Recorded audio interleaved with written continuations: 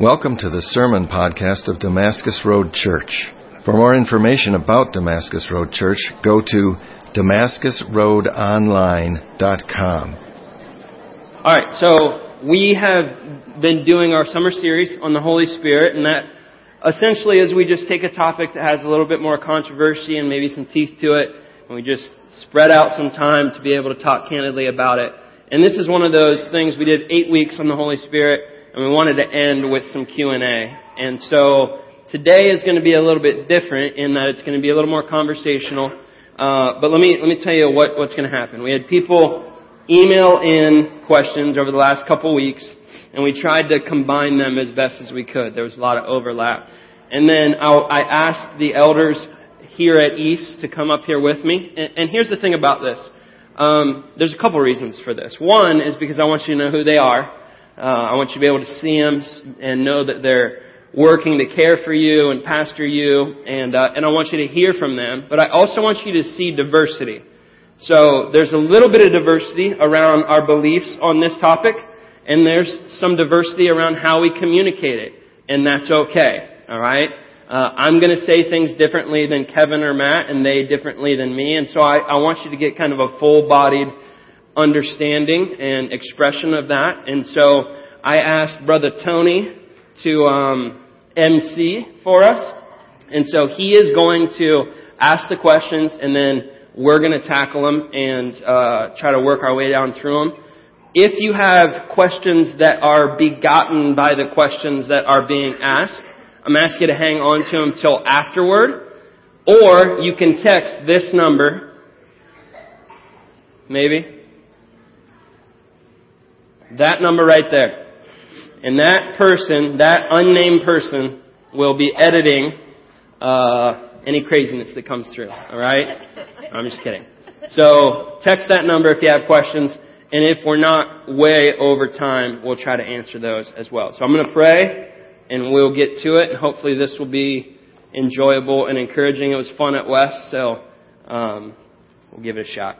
Heavenly Father, I thank you for your grace to us. We thank you for Jesus who loves us, who died for us, who saves us, who has risen again and seated at your right hand. And we thank you, God, for the Holy Spirit who empowers, who guides, who teaches, who comforts, who sanctifies, God, who builds up the body. And God, we want everything that you have for us. And so help us as we talk through these things to do so wisely. I pray that it would be helpful and encouraging. I pray, God, that questions would be answered, that new questions would be spawned, and that you would just continue to be at work in this body, that we would be filled and at work with and in your Spirit. And we'll thank you for all of it in Jesus' good name. Amen. Yeah. Here for MC Toad. Yeah. Hello. Is that? So I got to stand up. You guys get to sit down. Is that how this works? All right. Yeah. All right. Great talk. Yeah. That was good. Thank you. Okay. So first question, and I'm going to direct these towards all of you, and then you guys can fight over who wants to answer it. The first question is, what are the gifts of the Spirit? Okay. I'll take this one. Are you good? Good. All right. Okay, so I'm going to give you, if you have, and that one spotlight is like right in my eyeball. If you have a bulletin on the back, there's a space for you to take notes. I'm going to try to, this is probably the longest answer. And so give me a little bit of space to work down through. I'm going to give you some references. And then I'm going to give you all of the gifts and a real quick story or statement around what they are to kind of help you a little bit further. So in regards to what are all the gifts, 3 references that I want you to jot down. 1 Corinthians 12, 8 through 10 and 28. Next is Romans 12, 6 through 8. And the next is 1 Corinthians 7, 7. Okay, so I told you last week that most say that they're between 9 and 23. I landed on 19. And so I'm going to give you that list as quickly as I can. Fair enough, MC Tony? Fair enough. I'll cut you off if I think you're starting to Fair enough. Get long-winded. All right. So number 1 is the gift of wisdom. Sometimes this is word of wisdom. This is just simply the wisdom to deal with a specific circumstance.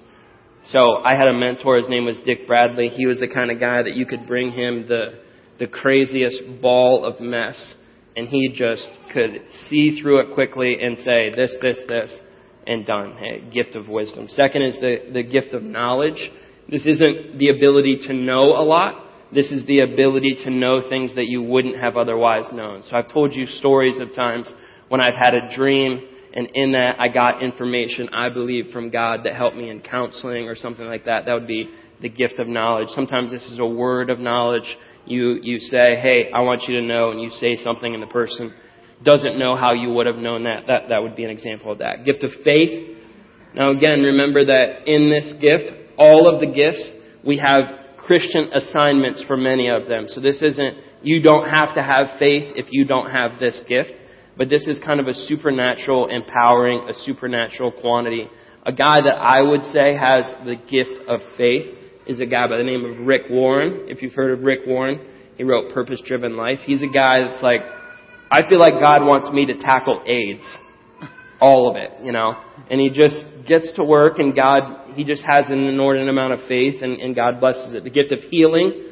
This is not what you often see connected to it. This is often through the mechanism of prayer. But I do think that God heals people. He tells us to, through the pouring on of oil and the laying on of hands, that people can be healed. This is a actual authenticated healing. This isn't an event where someone gets worked up and we don't follow up with them. This is we pray over somebody and God heals them. The doctors have no idea how, that kind of thing. Next is the gift of teaching. There's two parts to this. It's the ability to receive from God and the ability to give what God has said. And so if you think that you might have the gift of teaching, but you hate to study the Bible, you don't have the gift of teaching. Okay? Because it's two parts. It's to take this big book and to hear from God through it and be able to boldly and clearly communicate what God has said. Next is service, sometimes called helps. This is a perfect example of this is Stan Wilson. He's our deacon of facilities. He is a guy who just naturally has a lot of energy for serving. He found out that I had a dead tree. He calls me the other day. He's like, hey, you want me to come over and cut that down? Yes, I do. Thank you. That'd be awesome. Right? And he's not working that up. It's not like he put a reminder in his phone, He just has that gift. And a lot of you have that gift. 7 is discernment. Similar to wisdom and knowledge, but I think that discernment is more kind of in the middle of something. So you're having a conversation and you discern this doesn't fit, or you discern this spirit or this heart or this value. Something that's helpful, especially if you have kind of counseling gifts.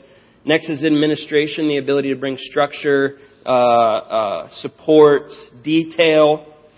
Next is evangelism. Again, this is one of those ones we're all called to, but there are certain people, they have a extraordinary passion for the lost and an ability to communicate in such a way that God uses to save people. So that's evangelism. Next is giving. All to give. Some are exceptionally gifted in giving. And let me do say this. Am I running out of time? No, I think you're good. I'm good so far. Okay. Yep. I'm getting nervous. You're staring at me. That's what you're supposed to feel. Is that what? Okay. I've had this conversation a couple times with some of you that are especially entrepreneurial. And my definition of an entrepreneur isn't just somebody who can start stuff. It's somebody that their view of money is that they can make and lose money and not freak out about either. Okay? And so what I've found about entrepreneurs is they're the kind of guys that they make a ton of money and then something happens to the economy and the economy crashes and they're like, I'll just make some more. And I think that those people are particularly placed to be gifted in generosity. Because if you're not tethered to money, if you don't struggle with the value of money, you can easily give it away. So if you're an entrepreneur in here, you fancy yourself an entrepreneur, I really want to challenge you around this gift, that if you have the capability of making money easily, I think that God gave you that talent and that gift so that you could exercise the gift of giving. I think that that's an important thing. Next is leadership. It's kind of self-explanatory, but let's just say this, that if you fancy yourself a leader but no one wants to follow you, you aren't. Okay? Next is mercy, which based on that last statement, you can see, not so much for me. This is some of our leaders in Celebrate Recovery who are able to see past the struggle, past the brokenness, and just be exceptionally compassionate, have the gift of mercy. Prophecy, tongues, and interpretation of tongues. We're going to talk about that a little bit more, so I'm going to pass on those. We'll come back and talk in significant detail. The gift of marriage, 1 Corinthians 7:7. And let me say it this way, because we got some pushback at West. If you want to have a godly marriage, it needs to be a Spirit-filled marriage. No one would argue with me about that. But I don't think that we often think about our spouse being a gift from God and us having the gift of being married. And that's kind of in juxtaposition to the gift of singleness, or more specifically, the gift of celibacy. There are some of you that you just don't have the physical need, and that's a supernatural thing, okay? The Bible says, for some of you, don't burn, get married. And so there are some of us who are gifted in singleness. And Paul actually, the Apostle Paul had this gift. And he said, I wish that a lot more of you did, because then you'd be able to focus on ministry. But it's a spiritual gift. Then two more, apostolic gifting. There's the office and there's the gift. Here we would say that the office is no more, because some of the requirements of it, one was that you had seen the risen Savior, you had seen Jesus physically. So most of you are not of that age, right? But I do think that there's apostolic gifting. So an example of that would be, we're a part of Converge. That's a network we're a part of. 126 churches. The executive minister, his name is Dr. Perry. He's been here before. He has an apostolic gifting, the ability to provide leadership to a very broad organization, to be a leader of leaders. I would say that's an apostolic gifting. And then lastly, and then I'm done, is shepherd or pastor.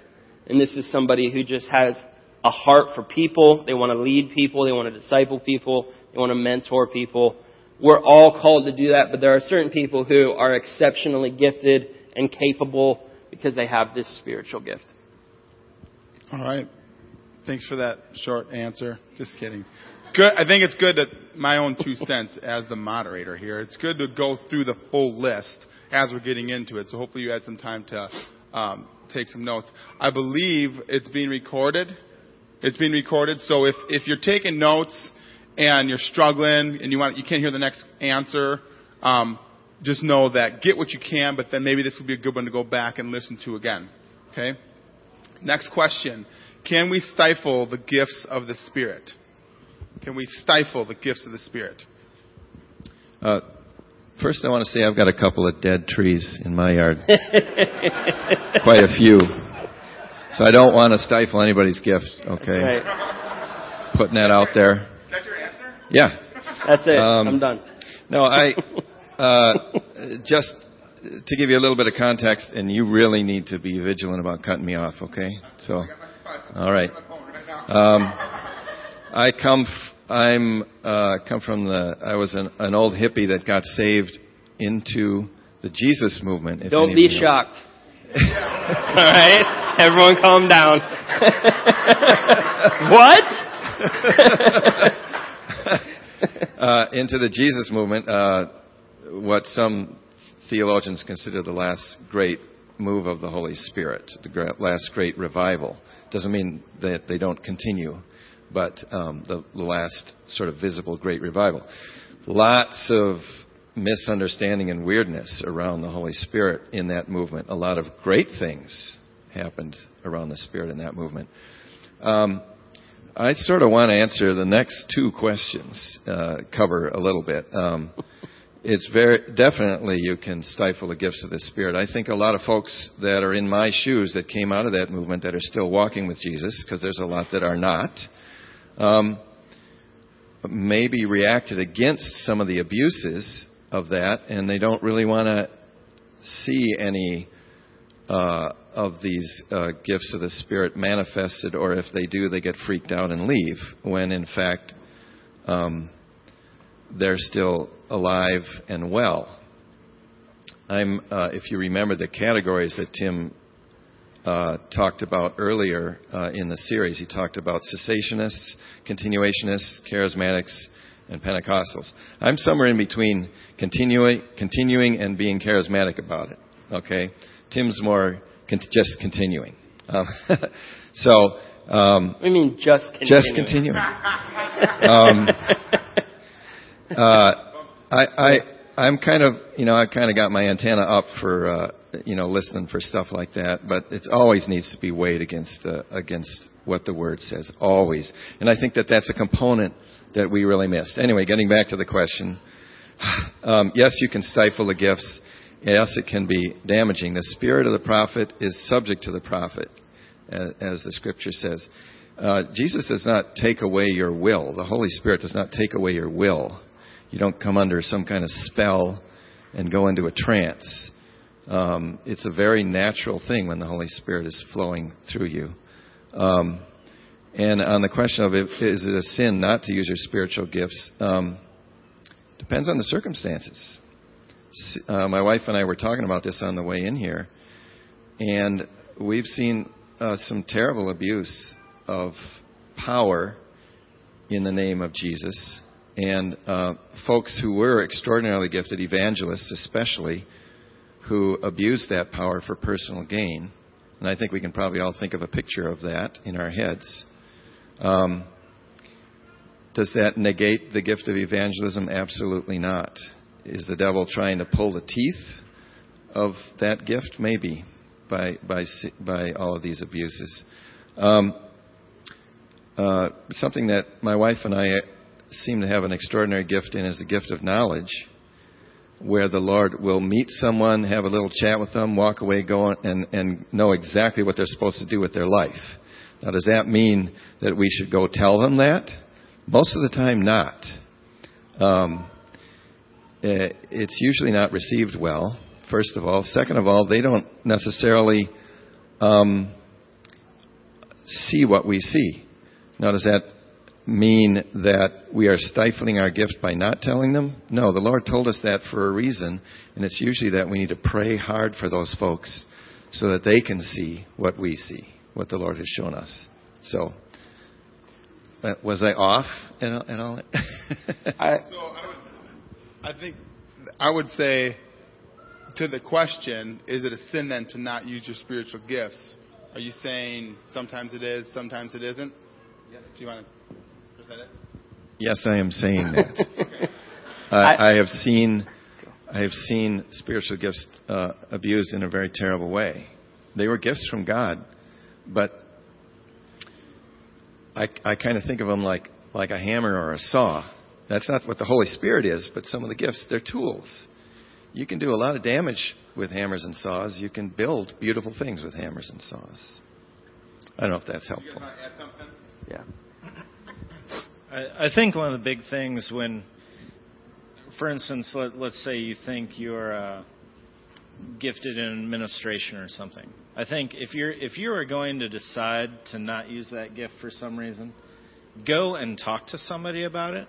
I think we can oftentimes say, we can come up with excuses not to use our gifts, and it's really just a way of being lazy.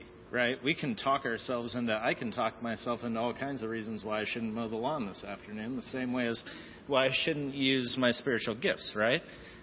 Using our gifts oftentimes leads to work, and sometimes we don't want to do that work. I think you need to be honest with yourself, though, and realize that we can deceive ourselves regularly. And if you think you're gifted in such a way, ask other people if they think you're gifted in such a way. And if you think now's not the right time to use that gift, meaning maybe you need to develop it more or whatnot, talk with other people about that too. And if they say no, get after it, then you should get after it. And if they say you need to develop that, then listen to that too. So I think this is why it's important to be in community. We should be talking about these things openly and not just making these decisions on our own. That's good. Can I? Yeah, well, because I think the next one leads into it. Go ahead. Okay. Well, real quick. Okay. To the stifle, I don't want to communicate to you. I think that if God gives you a gift, you have that gift. God's not holding gifts like, oh, I hope they'll take it. If God gives you a gift, you have it. I think the language that the Bible uses is that you can quench the Spirit and you can grieve the Spirit. And the ways that we do that is often around character and attitude and practice. And so for some of you, you have a gift that you're not using because you're not walking with God.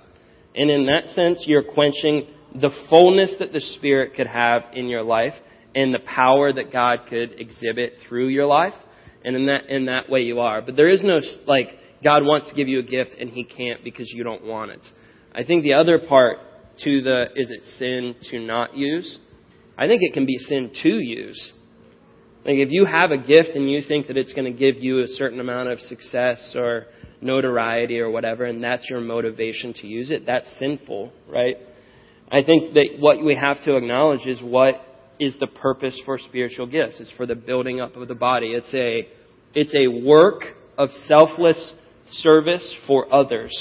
And in that definition, all kinds of motivation comes up and all kinds of values can be exposed that can either be sinful or holy.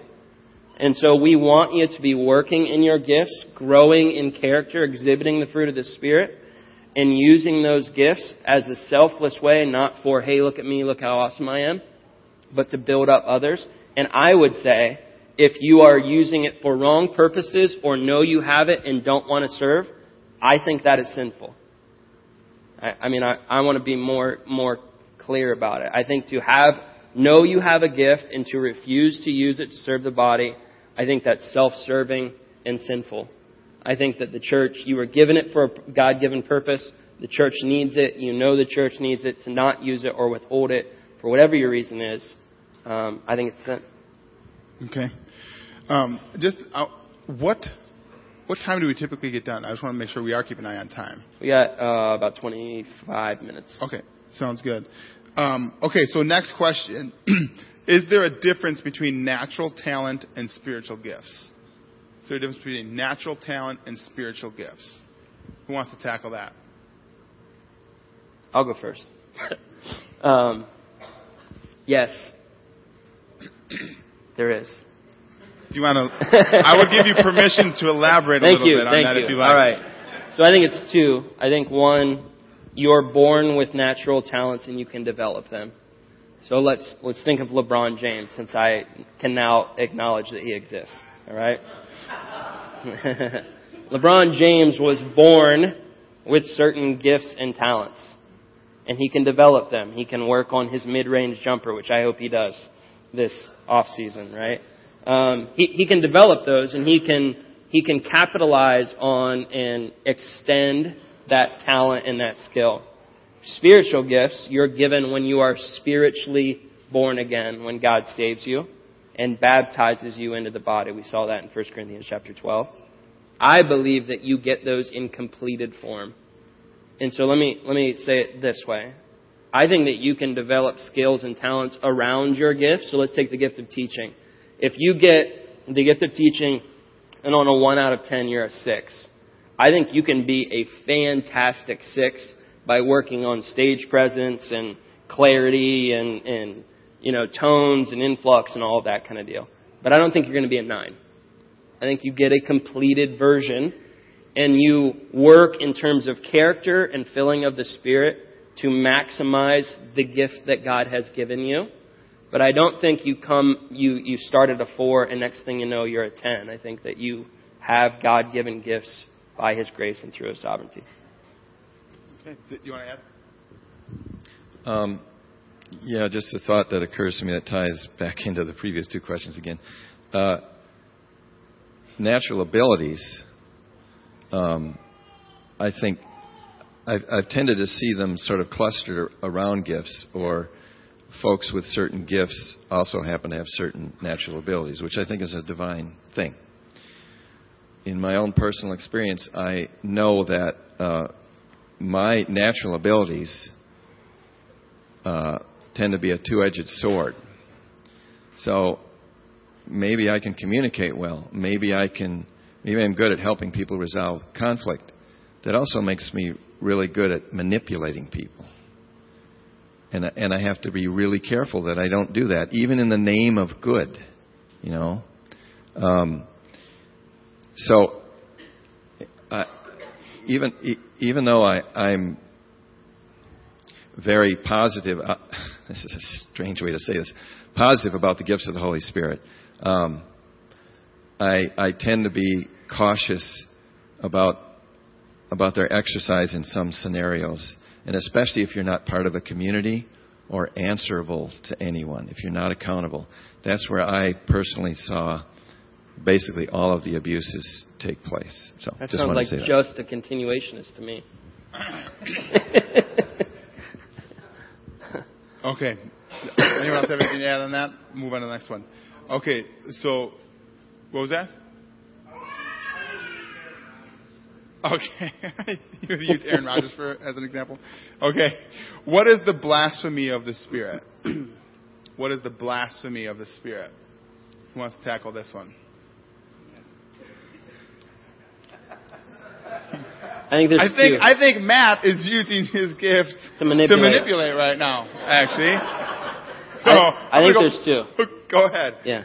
I think there's two. I think in the Gospels you see the Pharisees accuse Jesus of getting his power to do miraculous works through, they call it Beelzebub, but let's just call it demonic forces. And in so doing, they blaspheme the Holy Spirit. They say that's not the Holy Spirit, it's demonic forces. So I think that's the specific. I think the general is to understand that the Holy Spirit is seeking to draw all people to Jesus. And I think that this is also called the unpardonable sin. I think that when we stand before God, there's one sin that God will not forgive. And what is that? The rejection of Jesus. And the way that we are offered Jesus is through the work of the Holy Spirit. And so to blaspheme the Holy Spirit is to reject that work, and in so doing reject Jesus. And that's the blasphemy of the Holy Spirit, the unpardonable sin that I think is kind of this general application. So, two. Sounds good. Matt, did you have anything? No? You good on that? That's my answer too. That was your answer too? Okay. Okay, so here's another next question. What happens to our spiritual gifts when Jesus comes back? So this is a multi-question. What happens to our spiritual gifts when Jesus comes back?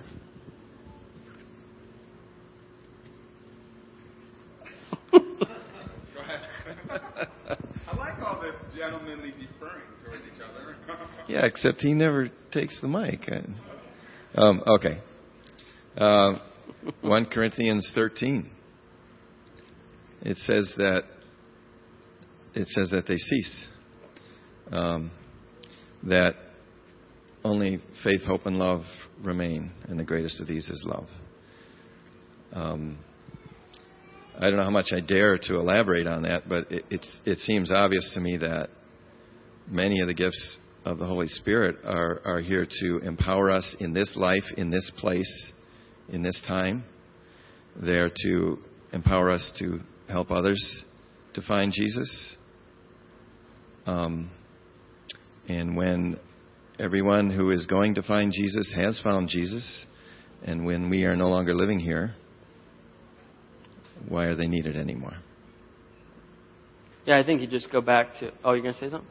I was just going to say, Tim mentioned earlier the purpose of the gifts is to build up the body, right? Yeah. So when Jesus comes back, the body has been built, right? And Jesus comes back. So. No, I mean, I think the way you answer the question is to ask what are the gifts for, and were the gifts in place before? Like, do you see the same functioning of spiritual gifts pre-Jesus? And the answer is no, you don't. So Jesus comes, he says, I'm going to send the Spirit. He's going to point to me while I'm gone. And then when he comes back, I think the work has been accomplished, and those gifts are no longer necessary. And when we're trying to point people to Jesus, we're not doing it through gifts. We're saying, he's right there. We're literally pointing to him. Next one. Okay, so these next two are kind of a 1-2 punch. So the next two are what is tongues in the Bible and what is prophecy in the Bible. And you had mentioned you were going to camp out on that a little bit, so take it away. Well, if you guys want to get us started, and then I can... Are you good? Yeah.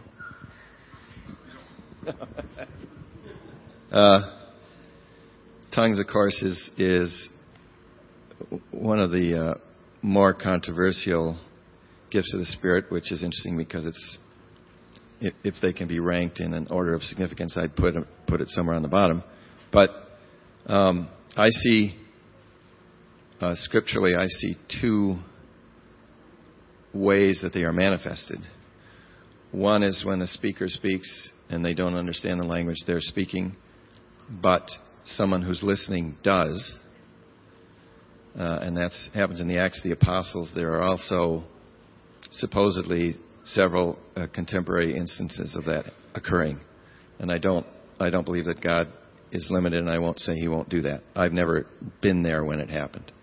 And the other one is for personal edification, for a person who is got so much pain and turmoil spiritually, sometimes they don't even know why, that to pray in tongues is just an incredible release and an incredibly intimate experience with God. It's a way to pray when you don't know how to pray. It's a personal edification. So that's what I have to say about that. Do you have anything on the piece of prophecy, or do you want to handle these one at a time? The same question. The first question was, what is tongues in the Bible? The second question is, what is prophecy in the Bible? So you hit on the prophecy. Let's just handle the tongues piece first. Do you have anything, Kevin? Not much, other than I personally have never seen the tongues manifest in a way that I would consider done well or handled well. But I've heard lots of people that I trust that have seen this take place, and the Spirit manifests itself in that way. So I certainly I don't think this is so I would be a continuationist in this as well. But I just want to say I haven't personally seen it, and just to kind of piggyback off what Matt said, when I have heard stories of the Spirit manifesting in this way from, like I said, people I trust, the vast majority of those experiences have been more the personal thing Matt mentioned, in that it was either an individual by themselves in a moment of prayer where they ended up speaking in tongues. That's what I've heard of more often than more of a big group setting. Yeah. You're going to handle the first question. Yeah. And we'll come back to the second. So I think it's important to distinguish, and Matt did this. I'm gonna piggyback on the second. He said the first is the speaker is using a language that they don't know, but somebody in the audience does. And I think you see that in Acts 2.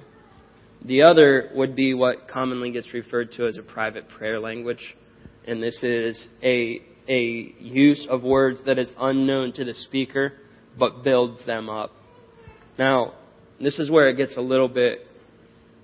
I think this is where the controversy is and how it gets used. And so we go to God's Word. And at the end of 1 Corinthians 13 and into 1 Corinthians 14, Paul is speaking to a church at Corinth who is exercising the gift of tongues, specifically in the gathering. And he talks to them about how to order that in the gathering. And here's what he says. He says that whenever somebody is speaking in tongues, that it's for them, and whenever someone's speaking in prophecy, it's for others. And so he lays out this understanding that if I have the gift of tongues and I'm using it in the gathering, which is what this is, that I should not do that unless who is present? An interpreter. Yeah. And he actually says to us, if you have the gift and if there's an interpreter present, then only 2 or 3 should be doing that. And so I want to be as respectful as I can, and I know there's people coming from different tribes and all of that kind of thing, and glad for you and love you. But this idea of ready, set, speak in tongues, and we all start speaking in tongues, 1 Corinthians 14 says don't do that, because it doesn't build up the body. And he actually says that it's similar to someone standing up front and just blowing into a horn. And so it's like me grabbing a mic and just going...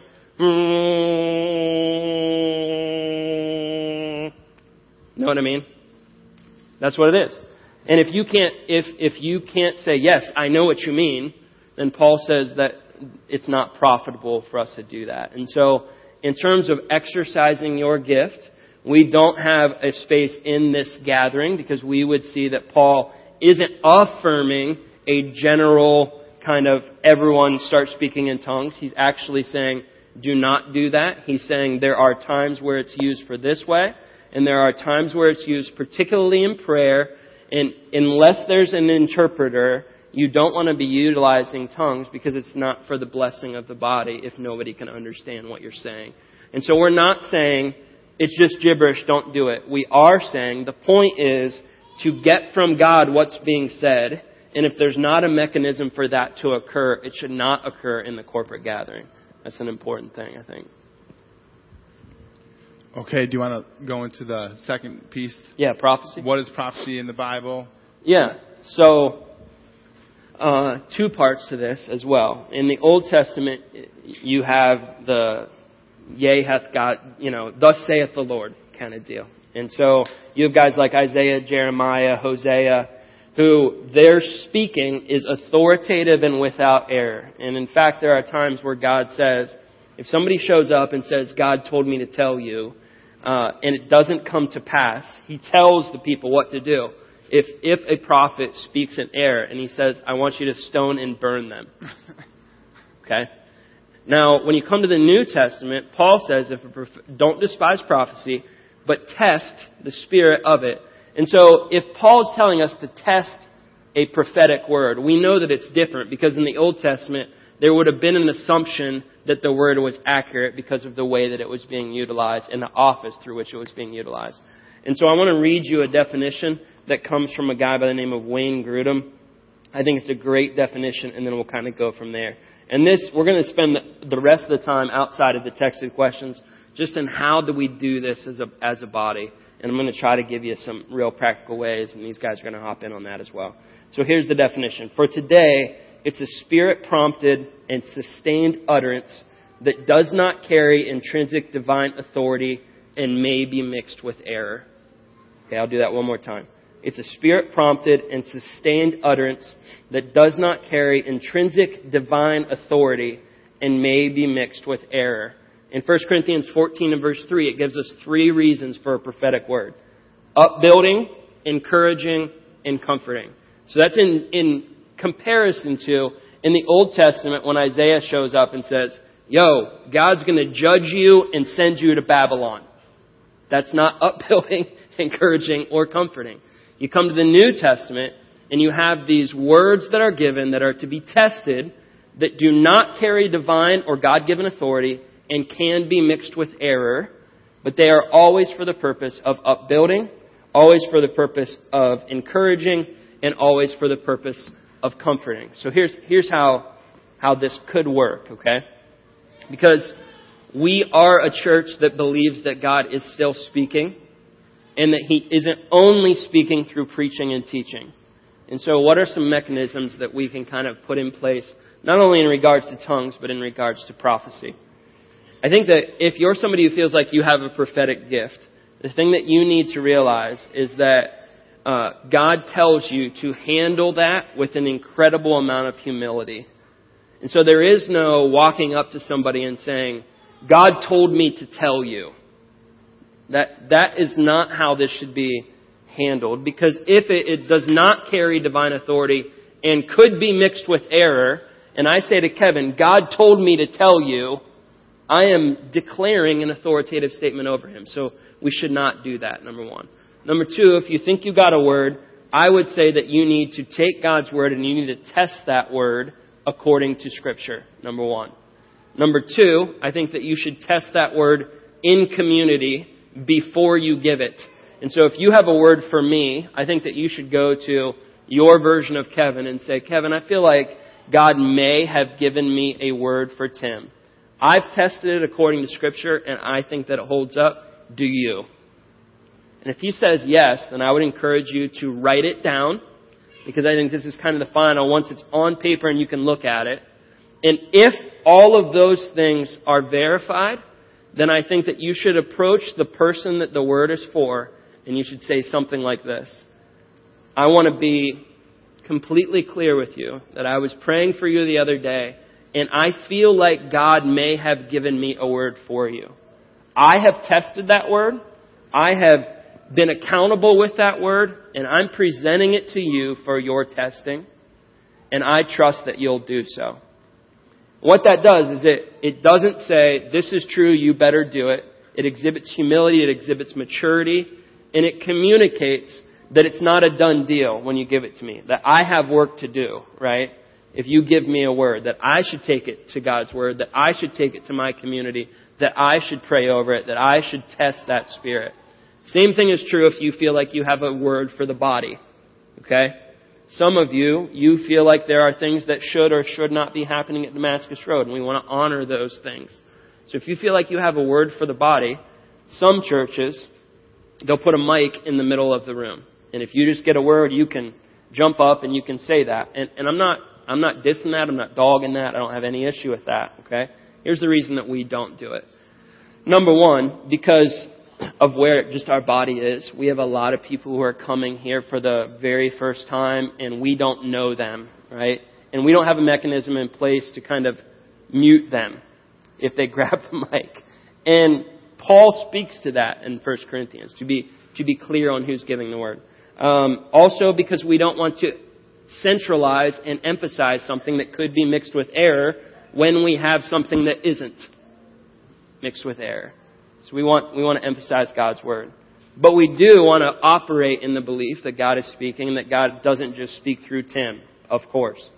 And so here's what I'd encourage you if you feel like you have a word.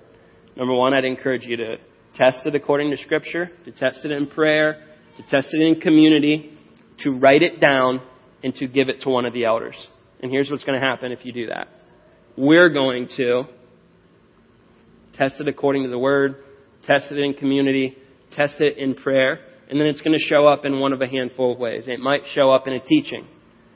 This word was given to our body, and I'm commending and affirming and giving it back to you. It might show up in some kind of practice. So we're doing this because we feel like God has called us to do it. It might show up that you get a call as the giver of the word. Thank you for giving that word. We were encouraged by it. It was a blessing. Thank you for being bold with it. Or, what would be the fourth? It's a no. Right? And we would still call you and we would still want to work with you and talk with you and have it be an encouragement for all involved. But that's how we would ask you to operate in that gift, and we'd want you to have a lot of freedom to do that. We'd ask you to pray for it, pray over it, test it in community, write it down, give it to the elders, and then we will, as I think biblically we're supposed to, labor over that, pray over that, test that, and see if it's something that God has for this body. Do you want to answer? Just a little bit of a footnote. I would ask you a question. What do you, as far as content, like, what do you think prophecy is? And I think that a lot of folks think that it's words about the future, words about what you're supposed to do or what's supposed to happen or what's going to happen. And it's been, once again, it's been my experience. And also I believe it's scripturally backed that about 90% of it has nothing to do with about what's in the future. It has to do with encouraging you now in your present circumstances, or encouraging the body now in their present circumstances. It's not predictive. It's not spooky. It's almost like God coming up to you and saying, you know, you're doing really well, and I just wanted to tell you that. So. Yeah, it's good. Yeah, just to add a quick thing onto what Matt said, I think I've also heard of examples where when the word is given, it honestly makes no sense at the time, and it's not till a future point where it even makes sense to the receiver that they can be like, oh, now that makes sense, and that's now encouraging to me. So not only is it not necessarily predictive of the future, but it can provide encouragement in the future that may not even make sense at the current moment. Yeah, that makes sense. And do let me say this about all of these issues, all right? For some of you, the fact that we're even providing a mechanism for the gift of prophecy and the gift of tongues to be exercised freaks you out. And I just want to say, man, we're thrilled that you're here, and we're doing our best to order this church as we understand God lays out in Scripture. And so we're asking for grace and freedom and conversation around that. Now, for some of you, we're not going anywhere near far enough. And I can appreciate that. I hope that you'll give us the freedom to, with what we know of the body at this point, and with the commitment that if we feel like God's leading us otherwise, we may change that type of structure. But this is based on where the body is, why we don't have mics in the aisles, why we don't have a buzzer in the back, but we want to provide space for that gift to be exercised. And please hear me. If you think you have that gift, we want you to feel free to use it.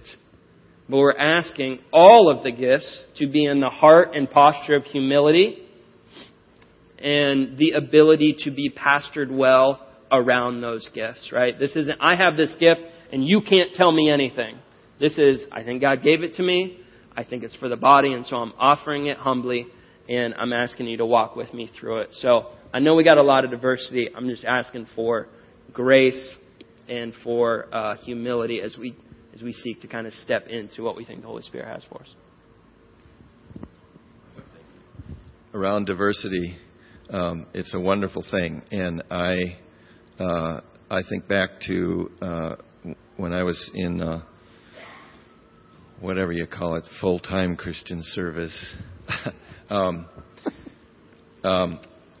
that I would be working side by side with people fighting this battle, doing evangelization, relocating refugees, all of that.